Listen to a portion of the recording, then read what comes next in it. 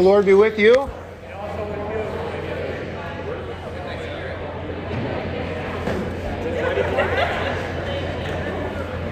Let's, we weren't exactly sure. Can you turn me up? You can turn me up just a tad. I'm like wireless number 3. So we weren't exactly sure when we get started today, because you never know like how long communion is going to take based on how many people come to church. And so we were kind of guessing on when we get started today. So we'll shoot for getting done here by 11:50 or so. So you can grab your kids. I'd like to get you out of here. If you keep people at church past noon, you start to get a little antsy. Like, hey, it's lunchtime. But if you get out by 11:59, you feel like you have the whole day ahead of you, right? So that's the goal. A couple of announcements. The youth are laking reeves, some might say raking leaves, on Saturday, November 12th. You can contact Pastor Bartons if you need that done. And also, if you want to join together with that, it's really open to everybody in the congregation, families, anybody who wants to come along and help rake. We figured out, like, for years and years, we were approaching it like by way of efficiency. If everybody has a leaf blower, we were getting done really quick. The problem is, that's not really the point. Because everybody can do their own leaves, and you can actually pay to get it done. And in fact, if you're a senior, Naperville will come and do it for you. So we started thinking, the reason why we're doing this is to have the kids together, kind of building relationships. So we banned leaf blowers to make it harder and quieter so you can actually talk to the people next to you raking leaves. So I don't know if we have that many people who have actually asked for leaves. If you remember Esther Mosier, it was a notorious yard off of Ogden on the north side. She had like 1 billion gigantic oak trees, and the leaves would be like knee high for the entire acre. And so the kids were there all day. But now she's moved, and so we need leaves to rake. So if you need some help, please contact Pastor Bartons, and we'll get over there. And if you want to join together again, bring your family and help rake, please do. On the same day, November 12th, is Crafter's Paradise. So November 12th, Saturday, 9 to 3. You saw the signs as you came into church. So that's here in the gym. And lots of different, all kinds of little crafty things you can purchase. And then we have lunch. It's a big fundraiser for our Ladies Guild. And they actually kick back all the money they raise, they give to various different causes in the church and school. But also, like, you'll see the banners, like the big white banners you see in the front of the church. Paraments, they kind of help the way they fund supporting all our needs in the sacristy, in the sanctuary. That's enough announcements for today. Now I want to talk a little bit about All Saints Day. So you can jump in a variety of ways. Just start with the word saints. And we talk about it every year, but I think it's good to refresh. What is a saint? Well, saint simply means a holy one, holy person. And so that, which raises a bigger question, like what is holy? Holiness is one of those weird words that it's hard to describe it without using the word in the definition. Like holy, it's like, stuff that's holy. Well, that's because holiness is known only through God. You could say a holy thing is something that's been set apart by God, for His glory, for His purposes. And so we've got the root word for saint is also, you'll recognize the root in our word sanctification, which means to make holy, which is the work of the Holy Spirit in the third article of the Creed, right? He is the Holy Spirit. His job is to make stuff holy, to sanctify. We have a sanctuary. So it's a room that's been set apart. It's a holy space. I used to get all bent out of shape talking about holy water in baptism, and again, that's like it's healthy to kind of think through why. So when you hear that's holy water, what's your immediate thought? Catholics, vampires. They're the same. No, but so the idea is like this. So we don't want to think that so there's holy water is some kind of special water that holds within itself some kind of magical powers. But we would recognize that in the baptismal font, we could say, there's a healthy way of saying it is holy water, it's in a holy space, it's holy baptism. That is, the baptismal font that we have in the front of church is a wonderful trip hazard, but it's not where we bring our dogs to wash our dogs, right? We don't grab the chalice and use that for drinking Coca-Cola with the youth on Fridays or whatever. Those things have been set apart for holy purposes. That is, to carry those things that make us holy. So the Lord's Supper, the Holy Communion, is carried in that vessel. It's just a chalice. It's just a cup. And yet, what God puts in there is holy, and so we treat it with reverence. It is set apart for a specific purpose. Same with the room, the sanctuary. It's a room that's been set apart for a specific purpose, for us to worship in there. We're not using it for just random purposes. And in fact, we've been having this conversation as pastors and are trying to get more things out of the sanctuary that are not given to specifically holy purposes. So a little heads up for you, the elders are going to be talking this week, I think, about moving a voters assembly out of the sanctuary. As fun as it is to be to having people yelling at me right in front of the altar, let's keep the kingdom separate, right? So the voters assembly certainly have their place, but the Lord isn't delivering the forgiveness of sins in the voters assembly. It's us doing the hard task of the left-hand kingdom, making decisions that are necessary for the church, but it's different than worship. Otherwise, you could just skip worship and come to the voters' assembly. It's obviously something different. So we're going to try to move the voters' assemblies out of the sanctuary and keep what's going on in there specific to receiving holiness, the stuff that's making us holy. And the Lord calls us then holy ones. Now, we talked last week about the saints, and from the Roman Catholic perspective, especially at the time of the Reformation, as those who are like in heaven, and yet, especially at the time of the Reformation, and honestly still today, the Roman Catholic doctrine of a person has to be fully purified before they're actually able to get into heaven. So if you die with certain sins left unconfessed, then you actually go to the waiting list, purgatory, where you are to be purified. Hence the purgatory, the heat associated with that, the heat that makes metal pure. So that's this idea of person needing to go to purgatory to be purified, to be made pure so that they can go to heaven. Problem is, our beef, the classic Lutheran move is, you flee to the lips of Jesus and to give clarity on all these issues. So when Jesus says something like, "It is finished," I would argue with you that he meant it when he said that. And so that means there's nothing left for me to do. And so he's not like, Jesus didn't die on the cross to wait for me to finish the deal. So there is, the whole concept of purgatory, it's not in the scriptures. He finished it. It's done. So he makes us holy by his death on the cross, and then him delivering that cross to us and his chosen instruments. So the proclamation of his word, which makes us holy. All things are sanctified by the word of God and prayer. The Holy Communion, and putting the unholy, us, being touched by the holiness of God. So think about, like in the New Testament, if you're living in the first century and you come across a leper, what are you supposed to not do? Touch the leper. Why? Or even a dead body. If you run across a dead body on the side of the road, your instinct is 911. But so a carcass, like in our case, squirrels. But you probably all drove past 50 dead squirrels on the way here. So you couldn't just like stop the car and scoop up the roadkill for lunch, like Keith is given to do sometimes perhaps. These Auburn fans. Had to get one in there.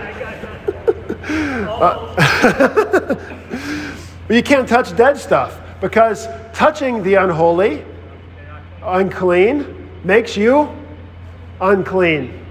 Notice what Jesus does. He flips it. So Jesus is going around touching the unclean and making it clean, because he's God. So he's the Holy One. So when he touches the unclean, the uncleanness doesn't jump onto him, but it's the other way around. The cleanness jumps on them. The holiness jumps on to them. So when it comes to us being saints, the Lord Jesus makes us holy in these variety of ways in the divine service. By him putting his name upon us, the holy name of God, we bear his name with us. Our problem is that we are still in our flesh. So you look in the mirror as one who is called a saint by the Lord Jesus, and yet our life that we experience and can measure and we remember, and we're like, everything adds up to be not holy. It's the opposite of perfection. Even our righteous deeds are corrupted by our sin. So according to our sinful flesh, we know our sin. According to our flesh, we know our sin, which includes things like suffering and death and sin and temptation and all that, shame, guilt. But according to our life of faith, we know that we are saints. So a life of faith is one that hears versus what is seen. So I look in the mirror, I see my life, I can recount my past, and I see all the works of the sinful flesh, and yet the Lord is speaking into that his holying words, that you are holy, you're forgiven. Jesus only dies for sinners. So we are simultaneously saints and sinners as long as we're in our sinful flesh on this side of heaven. My sinful flesh that knows my sins, that knows my unworthiness. And then Jesus is looking at me and saying, no, you're covered in the holiness of God. I died to make you holy.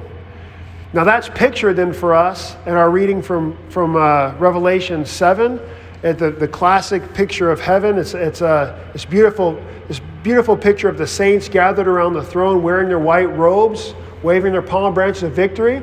In fact, when you walk in the back of the sanctuary, I encourage you to do it today if you haven't checked it out. There's not a service coming up, so really I can just keep going today, I guess. But there's not a service at 11, so on your way out, pop your nose in the sanctuary, look on your immediate left. There's a relatively new piece of artwork we bought from Ed Riojas, who's a Lutheran artist out of Grand Rapids, Michigan. And it depicts All Saints' Day, basically. It's the resurrected Jesus above the Lamb who is slain, empty tomb. There's a crushed skeleton beneath him. Death is destroyed. And on one side, he's got all the saints in heaven. All these people of all tribes and races and languages all wearing their white robes, and they're waving their palm branches. And it's like the elderly all the way down to little children. So tremendously comforting for those who have lost children. There's a little baby sitting, like looking up at the Lamb, just imagine what a 12-month-old is going to do, waving a palm branch around. It's the cutest little thing in heaven. Then the other side is people just wearing their clothes like us. It's the saints on earth of all times and nations and places spread out, all worshiping the same Lamb. All these saints gathered together. Some are fully sainted in heaven, not because of the clothes that they're wearing on their own, but they've been clothed with the holiness of Jesus. That's the whole thing with the white robes, being covered in his holiness, his righteousness. And that's distinguished then from the saints on earth who are still in their sinful flesh. Rich, you had a question.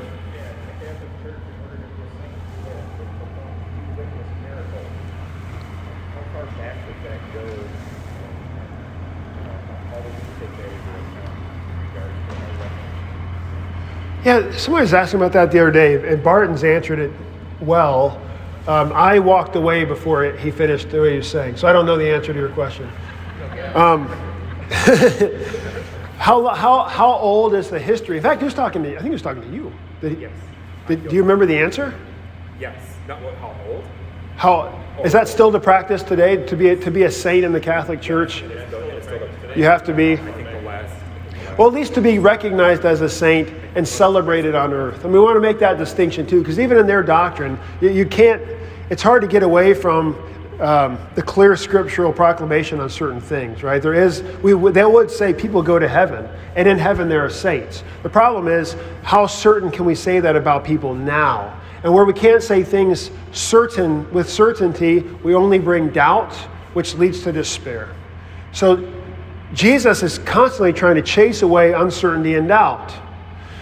So we say things with certainty. He put his name on you and promised to be with you always. He's covered all of your sin. You're a saint. He said so. It's up to him, not up to you. But yeah, so we don't recognize, we have saints' days. We recognize like St. Peter, St. Paul, St. Matthew. Now these are all obviously biblical saints. And when we do celebrate saints' days, we're not recognizing what an awesome guy Peter was. It's just that Peter is a great example of us who are in heaven, not because of anything that Peter deserves, because Peter he's like this major pillar of the Christian church, and yet he's the guy who abandoned Jesus. Get behind me, Satan, was said to Peter, right? So Peter's a great example of us, how one day we have this great faithfulness and this zeal for the Lord, and the next day we're returning back to the sins of the devil's tempting us to sin and to doubt in various ways, and then he turns us back to himself in repentance. That's the Christian life. So we recognize St. Peter because of the faith that Peter was given to confess. Even there in Matthew 16, when Jesus, in the context of when Jesus says, "Get behind me, Satan," it's because he had recognized, "Who do you say that I am?" And Peter said, "You are the Christ, the Son of God." And Jesus says, "You didn't come to that conclusion on your own. God gave you that. And by the way, the Son of God is going to have to die on the cross." And Peter says, No. You don't want to go that way, Jesus. And Jesus says, "Get behind me, Satan." Because you're trying to have Jesus without the cross. That's the way of the devil. Anyway, so we recognize the saints in the church. It gives us an opportunity to light the baptism candle. You probably don't even notice that. What we should probably start doing is making sure we schedule our shortest acolytes. Because the baptism candle is really hard, because if you see it from above, the candle is like a couple inches deep. So you have to actually get the flame down in there, and you got to be really patient to get it out, which would make that process really uncomfortable to watch, which drives home the point of the importance of that candle, right? So we have a short acolyte struggling for 10 minutes to light the candle. It really drives home. Excuse me. We only light that candle at a couple key days, though. Jesus didn't say to light the candle. It's irrelevant. But the point is what the candle is reminding us about. We light the candle at a baptism. So I call it a baptism candle, but really it's the Paschal candle. It's the Easter candle. We light it at the Easter Vigil. And we actually process in. If you've ever been to the Easter Vigil, we install a new candle on Saturday night at sunset, and we process the new candle in. Jesus is the Alpha and the Omega. We remember the wounds of Jesus, and we process that candle into the sanctuary and then we in the Easter Vigil service, we hear all these beautiful Old Testament stories that are your story. Through holy baptism, you are made a part of Israel. You are with Jesus on the cross. You're with Jesus in his resurrection. You're with Israel coming through the Red Sea. They're part of your people. So your identity is now in Christ, right? That's what's signified there in that candle on Easter Sunday. But then we go and we light it whenever there's a baptism. Anytime the baptism is, because it connects baptism to Easter. Which Easter is all about the resurrection of Jesus, new life in Jesus, new creation in him, heaven. And so in baptism, we're delivering that to the child or whoever's being baptized. What's really cool is I can't remember the church body who does this. This is like somewhere in Europe, but probably Eastern Orthodox variant. The church, when there's a baptism, they actually process in with the baby in a casket. That's kind of morbid. People will start scheduling less baptisms at Bethany. We're going to go to somebody else's church. But the idea is, without baptism, we are nothing but dead. And so then we take the baby out of the casket and we put the Lord's name on him and cast out death. And we join the resurrection of Jesus to the baby. And now, when the next time this little human is in a casket again, it's not a concern. This baby's already died the only death that matters. Big D death has been crushed by Jesus. And so now the next time the casket comes down the aisle, it's not a concern. So the baptism candle is lit at Easter and at baptisms, and then again at funerals. So all three are tied together. So at the funeral, by the way, what do we put on top of the casket at a funeral? The pall, which when you die, you're not going to argue with me much because you won't be around. But your kids will argue with me, and your well-meaning children, because there's lots of different traditions of what they expect out of a funeral, often formed by movies or whatever. If I want a big picture of you at your funeral, but I want it not in the sanctuary, because if it's up to just you, you're not here. We're not talking about you today. We're in this sanctuary now because you're in Christ. So what we do is when you walk in the narthex for the visitation before a funeral, we have the flowers and the big picture of whoever and the casket there, which now we've moved the casket just underneath that picture I was telling you about, the resurrected Jesus with the saints in heaven, which now includes this person here. But then at the start of the funeral, we close the casket for the last time. It's very moving. It's a very touching thing. There's a special prayer given by the pastor, the Lord who created this body, the Lord who redeemed this body by his blood, and the Lord who sanctified this body by the Holy Spirit, keep and preserve this body unto life everlasting. And until we sing, when the angels come down and raise, all the people are raised up, the souls are reunited with the body, so keep this body safe and peaceful sleep. Close the casket, and then whatever you spent the $10,000 on this really awesome casket, whatever, no one's going to see it though in the sanctuary because we cover it up with a gigantic white robe, which is actually symbolic of the white robes in heaven. All the saints in heaven wearing the white robes, right? Waving the palm branches of victory. They're there not because of their own worthiness or their own merit. They're covered in the righteousness of Christ, the holiness of Christ. They're fully saints. So we cover it up. And then also, for those who do cremation, which is not the preferred way, but some people choose to go that way, we still do. The problem is the actual pall that we have will roughly cover the size of a small car. It will definitely cover a Prius, I think. But if you got a little urn, it's kind of like, so we have too much, so we just use a smaller one. We have a smaller, it's called a pall. We cover it up with. Because again, it's all about covering the symbolism of being covered with the righteousness of Christ. So that's saints. So we are saints through holy baptism, and yet we still in our sinful flesh until the last day when we die. Finally, we're with Jesus in heaven. Jesus said, "Today you'll be with me in paradise." So our souls go to be with Jesus. Our bodies are reverently put in the ground until the last day when our bodies raise up, are perfected, and our bodies and souls come back together.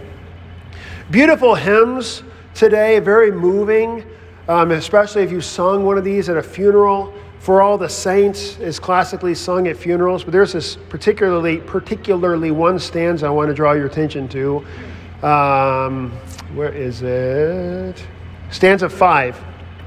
And when the fight is fierce, the warfare long. So the picture is the earthly church, the earthly Christian in this life is viewed as a fight. That is, the sinful flesh warring against the saintly flesh, the devil bringing his temptations. We're walking through the valley of the shadow of death, death attacking us on all sides, causes to despair and all the rest. So we can see life as a fight. It's even pictured that way in Luther's Mighty Fortress hymn. So we're on this battlefield, and yet he holds the field victorious. So he's ultimately the victor. But we're in this war. We're wearing the armor of God. We're called to stand firm in the faith. We're wearing all this armor that the New Testament lays out for us. So when the fight is fierce and the warfare long, that is when it starts to feel like this is getting to be too hard, whether in the time of persecution or just in long life. I was talking to Marge Staffeld, our oldest member, a couple weeks back, and she'll recount she has children and grandchildren and great grandchildren, and she's seen like everybody die, and her life has seen a significant amount of suffering and trials and so forth, and yet she hasn't lost her hope and her joy. But she recounts some of these things to you. It's like you can see this long suffering fight. It's been a fierce warfare, and then, so when the fight is fierce, the warfare long, steals on the ear, that as we hear this distant triumph song. And hearts are brave again and arms are strong, hallelujah. This distant triumph song, it's the picture of if you're in a fight, if you're in this battle, this earthly battle, and then you hear from a distance that your army has taken the city, and you hear the trumpets of victory being played by your team, your side of the war. We've won. The horns of victory are going off, and yet we're still fighting right here, and you're still kind of like having to take down these guys, and you're still in the midst of battle, and yet think about how this like renewed zeal, because we've won. The energy kind of fills you up because you know that victory has been done. And that's this picture of heaven for us, so we're in this battle. And sometimes it feels like it's hard, the persecution, the trials, the suffering physically, the temptation and all the rest. And then we're reminded today of this distant triumph song. God cracks open heaven with Revelation 7. He gives us this little picture of heaven, of the saints in heaven before the throne. And then it says, and hearts are brave again and arms are strong. I always thought that was like talking about at the resurrection, then when the person who's dead is going to have strong arms again. Well, I mean, that's certainly the case, but that's not what this is talking about. It's talking about you and me in the suffering being encouraged by this revelation of heaven, the picture of the saints who wave the palm branches of victory. That's the thing that strengthens us, giving us brave hearts to endure the trials before us, and the arms strong to get through the fights, to serve our neighbor and with the time the Lord gives us here. And then you get the resurrection pictures in that hymn. So that's plenty of time on that. Any questions on All Saints? Yeah. So you had mentioned several things that really struck a chord with me, which was the act of these vessels that we, I don't want to say revere, but we hold in a special account because of the acts that they are performed, like the chalice, like the baptismal candle, even ourselves. These are all representations of vessels. So is it safe to say then that we ourselves and these other items are just vessels, and because we have, in our situation, Christ working through us in effective grace, these other items used in specific traditions such as the sacrament, holy baptism and stuff, that's what gives them reverence, not the actual items themselves, not our bodily vessel ourselves, but because we accept Christ, that we are relevant and we are special and we are held in a higher regime for that very reason. But without that acceptance and these other acts, that you could just say that they are just basic things that are sometimes useful. Yeah, well, we want to kind of fight against, what's that? You want me to repeat everything you just said? Can I have a mic? Too bad. Mic up, maybe? No, so the basic idea there is the vessels of the chalice, the vestments the pastor wears, I mean, all these physical things, they're seemingly empty of any value in and of themselves, but it's that which they carry gives them their significance. Can we then also say the same thing about ourselves as those who are temples of the Holy Spirit?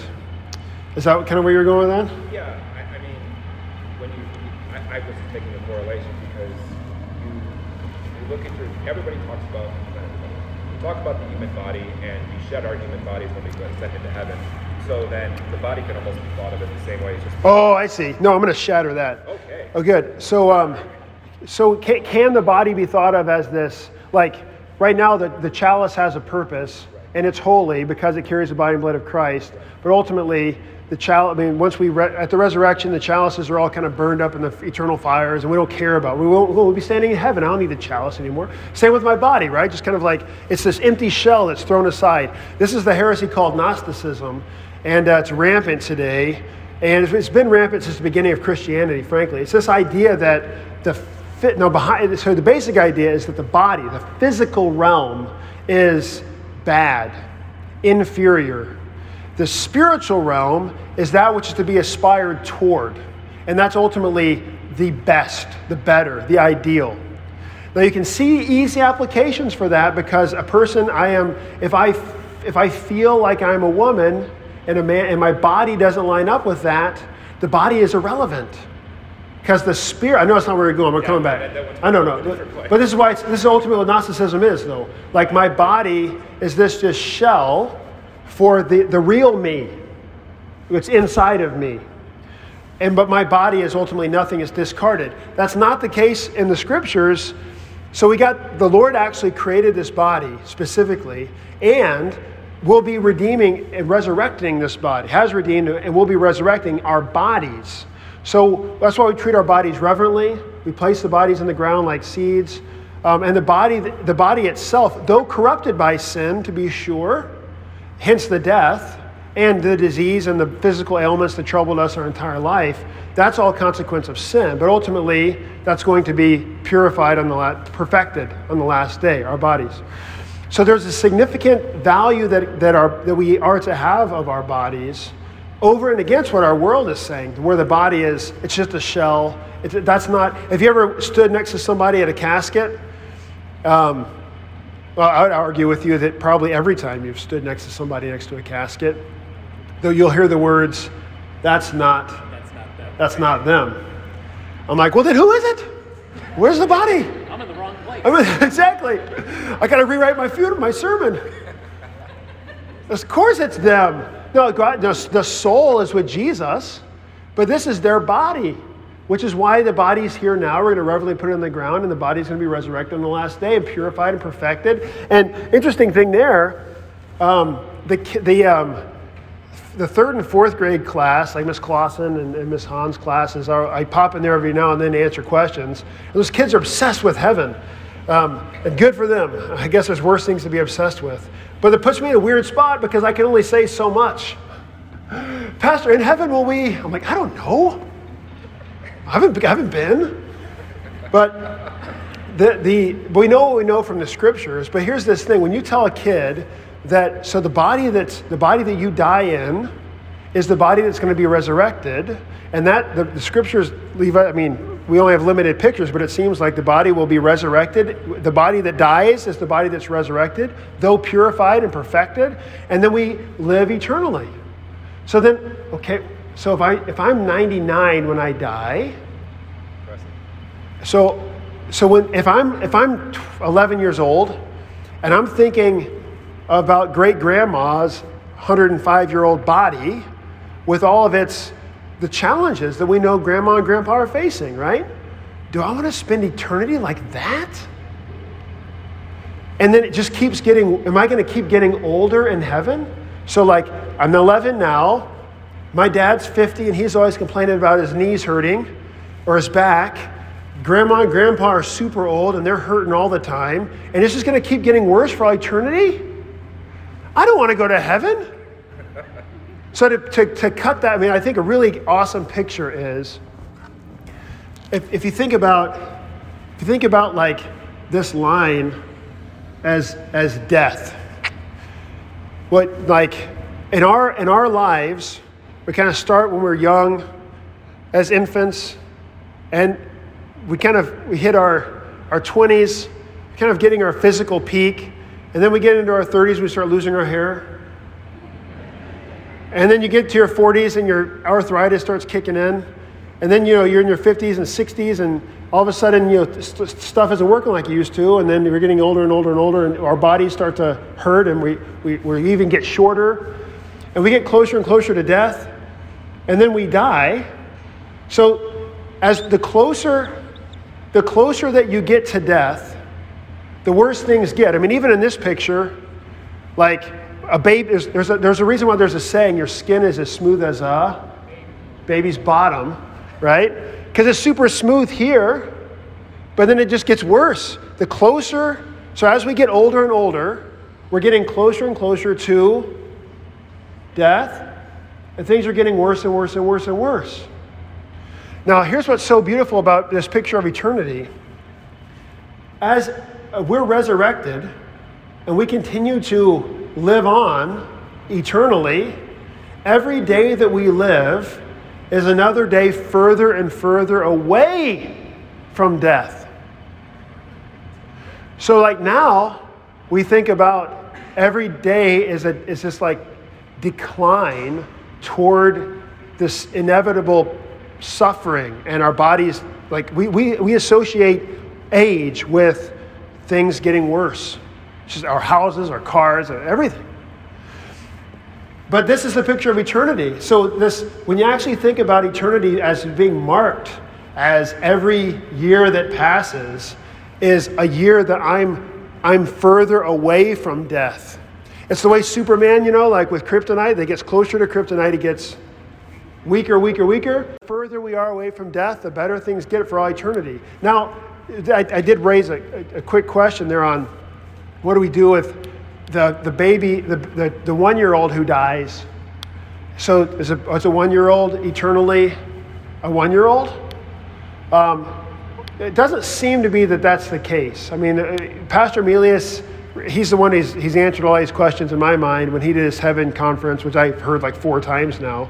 But the idea would be we are created to age.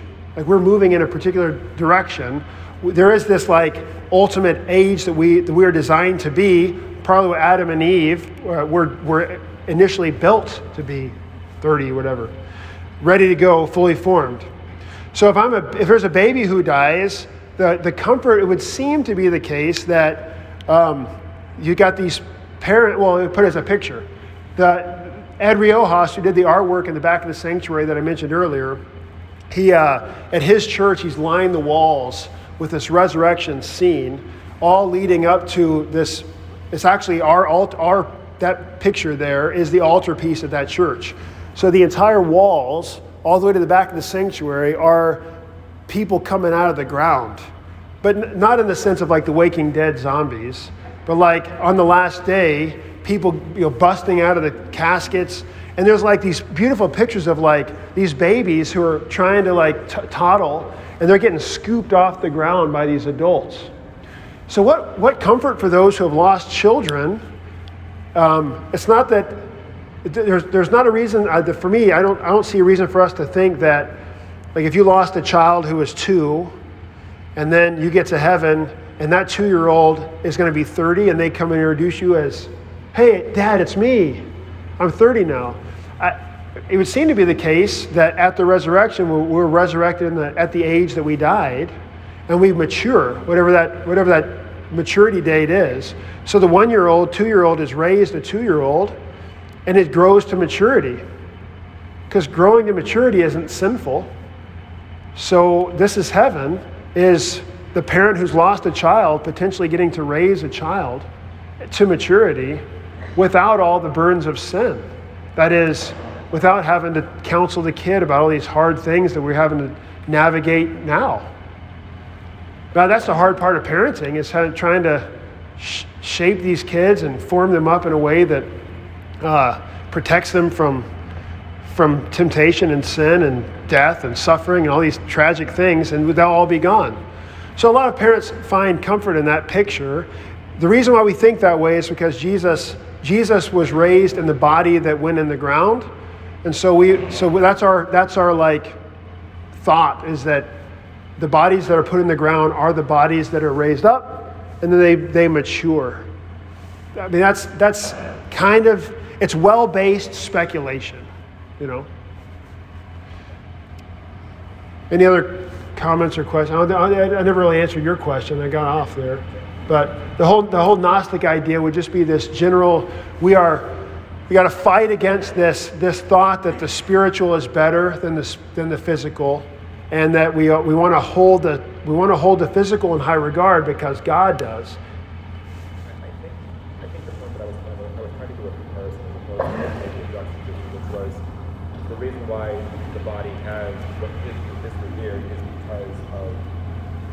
Christ being present through that body, I guess, and that's what gives it meaning.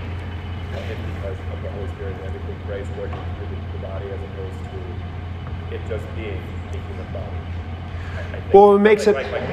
So well, I want to say we recognize that all life is sacred, as we have been. We're all formed in the image of God. And that's like the whole pro-life argument. Is like even a child, a non-Christian child, a non-Christian family, whatever. They're still created in God's image, and so we still recognize the holiness of that individual as a created being of God. We also recognize that outside of faith, that's not really what this. It's not whole yet. Outside of, we're designed to be in fellowship with Jesus eternally, and so apart from that fellowship with Jesus, we haven't reached our full fullness.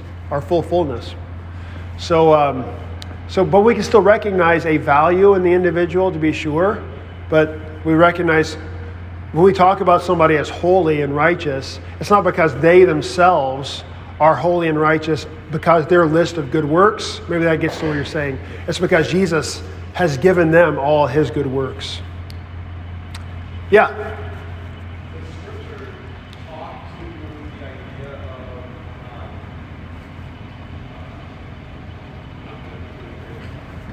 the last day, the resurrection, the day before grieving. Okay, yeah. So next Sunday, actually, we're getting into the end of the church year. So next Sunday is like this really awesome. If you remember the last days of the church year are kind of the readings follow the trajectory of the life of the church. So we have the beginning of the church at Pentecost, with the word going out and the church growing, and then the end of the church, the end of the time of the church is the return of Christ. So you get some really semi creepy readings. Next week is that week. So if you want to freak out your neighbors who never been to church, I've never been to church before, I grew up in this, maybe think about bringing them next Sunday. Next Sunday is the end times warning stuff. But you get this, one of the great hymns is and flames on flames shall ravish earth. This is really, and we're singing jolly. But it puts the hope in the right place. But at the resurrection, on the last day when Jesus comes back, the bodies of the dead are raised. But see, Jesus formed the body from the dirt to begin with. And at death, we actually say ashes to ashes. So there's actually a rite. If you've been to a funeral, the pastor, if we can find it, because they do such a good job of covering, you've got the big hole in the ground, and the casket is sitting there ready to be lowered. And they cover everything with AstroTurf.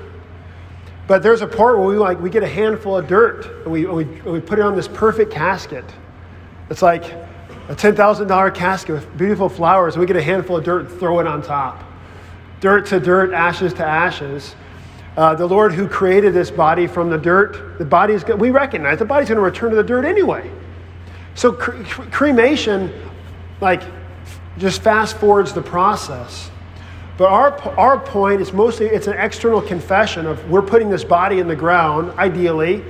Obviously, we have Christian freedom to not do that, but we typically put the body in the ground because we know the body is going to come up out of the ground. And we try to dissuade spreading of ashes. Only cremations and spreading ashes, these are things historically, not currently. And so I know half of you have all cremated a loved one, and I'm not trying to burden your conscience. Historically, in the early church, Christians were intentionally burned to emphasize, oh yeah, you think your God's so great? See if he can raise this body from the dead. So it's over and against the confession of the resurrection of the body, bodies were burned to stick it to the Christians and spread the ashes around. See if you can put this puzzle back together, God. And think to Monty Python and the Holy Grail. What do you do with witches? Burn them. Burn the witches. Why? More witches.